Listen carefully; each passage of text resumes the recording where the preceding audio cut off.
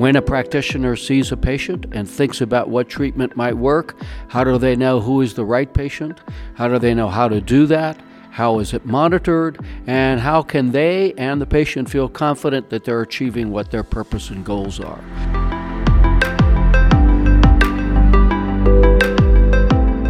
So our goals are to look at establishing those elements of what we think is good practice. Hey, this is Keith Fiveson here at the Psychedelic Science 2023 convention. Welcome to another episode of the Mindfulness Experience Podcast. Today, I am thrilled to have the newly appointed Executive Director of the American Psychedelic Practitioners Association, that's the APPA, Brigadier General, retired Stephen Xenakis, and he is a medical doctor, and he is our guest today.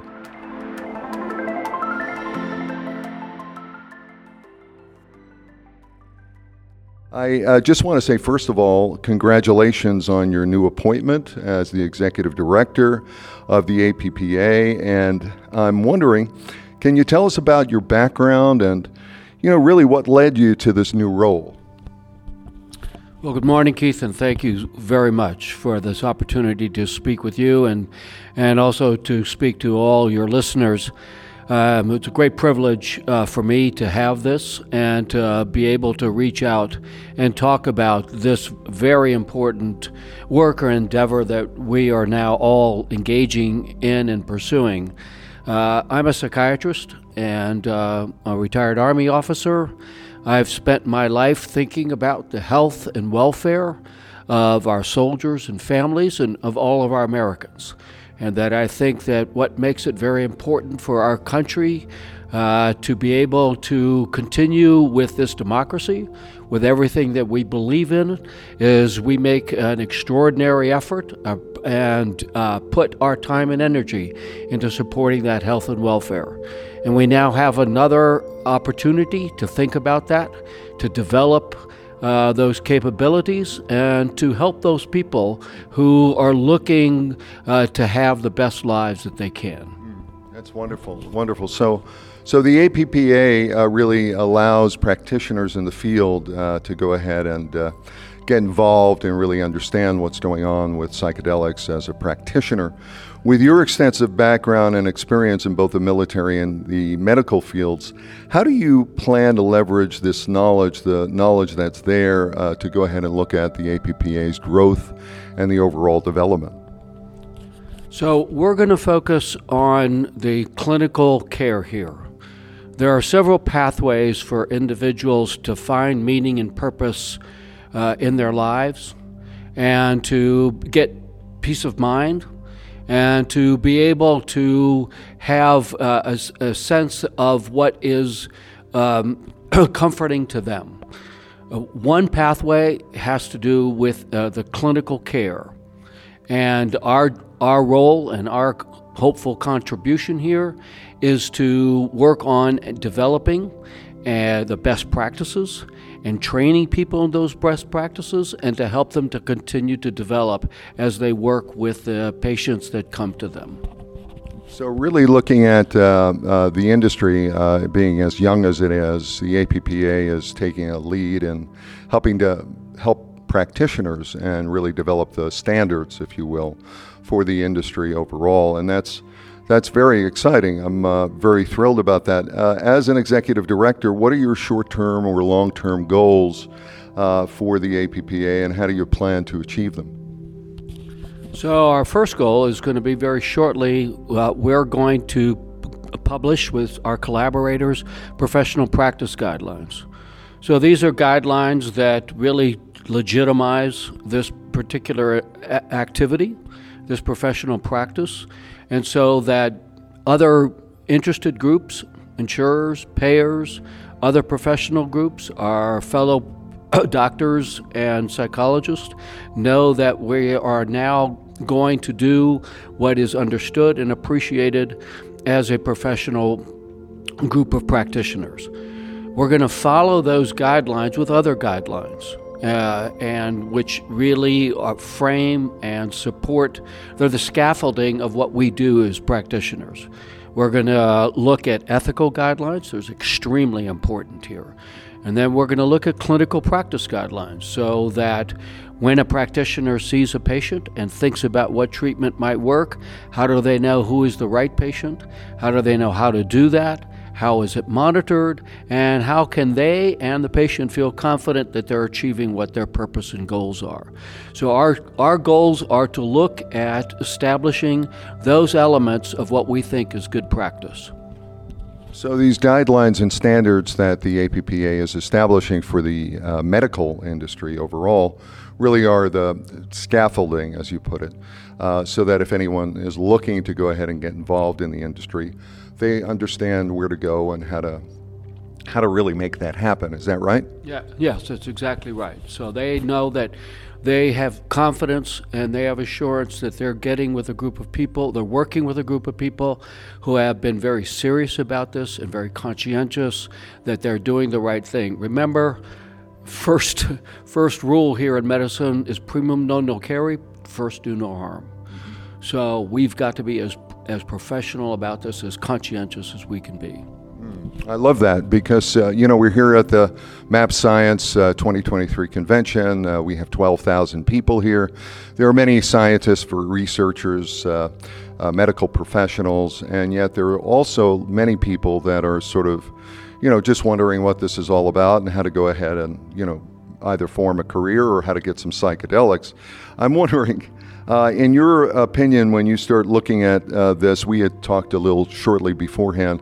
I told you that I was a vet and, I owe a lot of my life to the Army and to the military. How do you see the role of psychedelics playing out and working with vets? And, specifically what role or steps can be taken to go ahead and ensure that the population of vets has access to psychedelics or the treatments? Right now with the Heroic Hearts Project, they're taking people offshore, and that might be something that we want to bring that back, the VA, and really start looking at care onshore rather than offshore. What are your thoughts about that? Well, thanks for asking. I really appreciate that. I'm rather emotional about it. Over the past 20 years with Iraq and Afghanistan, we've had close to 2.8 million men and women who have deployed to the combat theater. And we've had a number of them. Of course, this combat, you're a former Army soldier. You came in right at the tail end of Vietnam. You know how hard that can be. And anytime someone is in that circumstance, they're changed forever. Now, we have an obligation to these men and women. They are the people that have defended our country, and it's because of what they've been willing to do, putting their lives on the front lines, that we are able to enjoy and thrive in this democracy. So I believe we have an extraordinary responsibility back to them, and we should be providing them the support and the treatments and all the care that they need so they can go on with their lives. These are young people, and they're coming out in their 30s and 40s, and they have hopefully a long life to go. So we need to do everything we can. Very good doctors and psychologists and therapists are working very hard to help them. But clinical medicine is such that not everyone really responds to the treatments that we think are the ones that right now are indicated.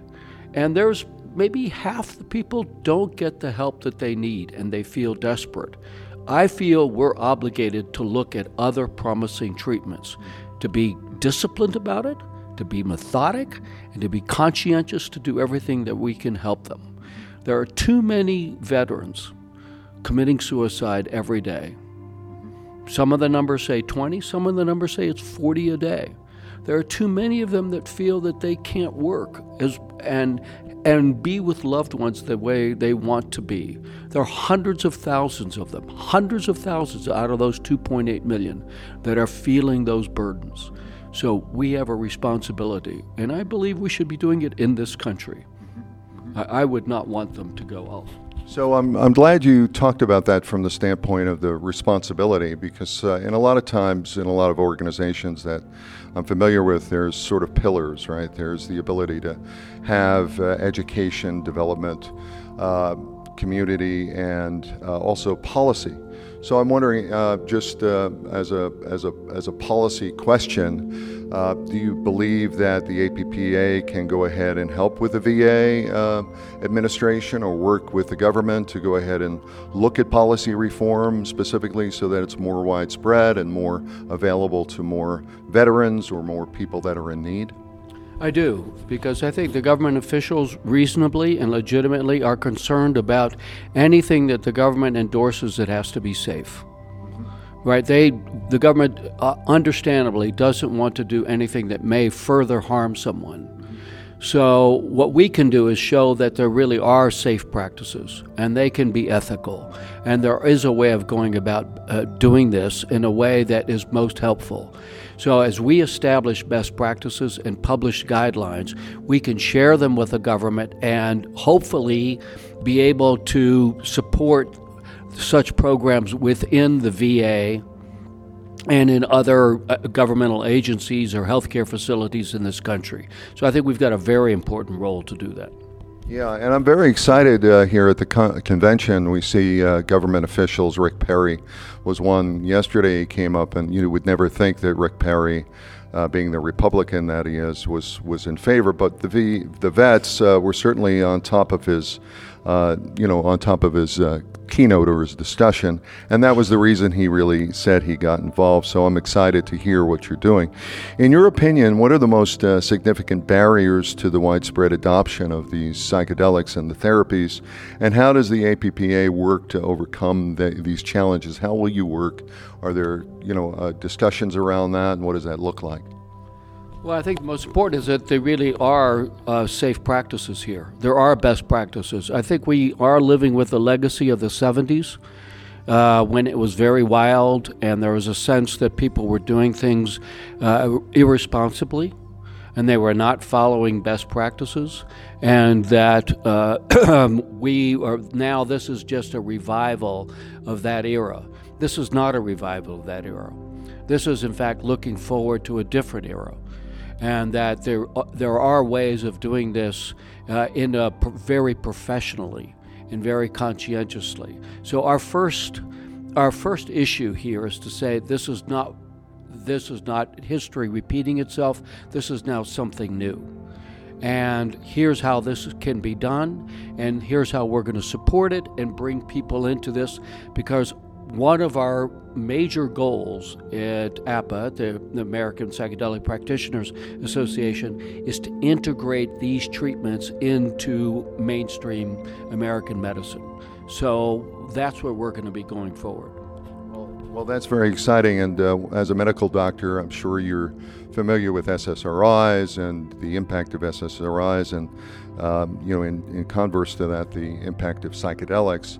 And I'm interested if you can share any recent advancements or exciting developments in the psychedelic research that you believe will have a transformative impact on these mental health treatments as we start to look at working within the medical industry.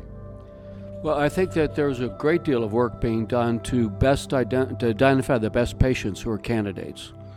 And that now that we've got all sorts of other tools to do that, I mean, a lot of it because of artificial intelligence, we now can be much smarter and more sophisticated of who really will benefit from these treatments. And I see a number of the research groups doing that, and I think we are going to be able to excerpt that, take that information, and really fold it into our idea of best practices. That's great. And, along that line, I know the APPA provides training, education, and support for psychedelic practitioners. How do you envision enhancing these programs and the resources under your leadership? Well, we're going to have an extensive, wide-open community here. And we are going to recruit as many members as we can. And then we're going to develop continuing education. We're going to bring them in on conferences. We're going to have them sit down and talk about the hard issues, the tough issues, and look at everything, and so that we know what is good and we know when there's potential a downside or harm, because we've got to be thinking about that all the time. Our job is to do the best that we can for our patients. And in order to do that, we've got to be aware of the whole range of issues that they're going to be, they may face. Thank you. That's great.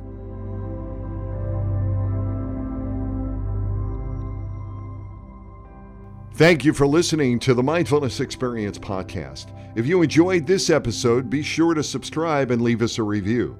We have other exciting guests coming up in the next few weeks, so stay tuned. For more mindfulness tips and tricks, visit our website at workmindfulness.com. Thanks again for being a part of the Mindfulness Experience. This is Keith Fiveson.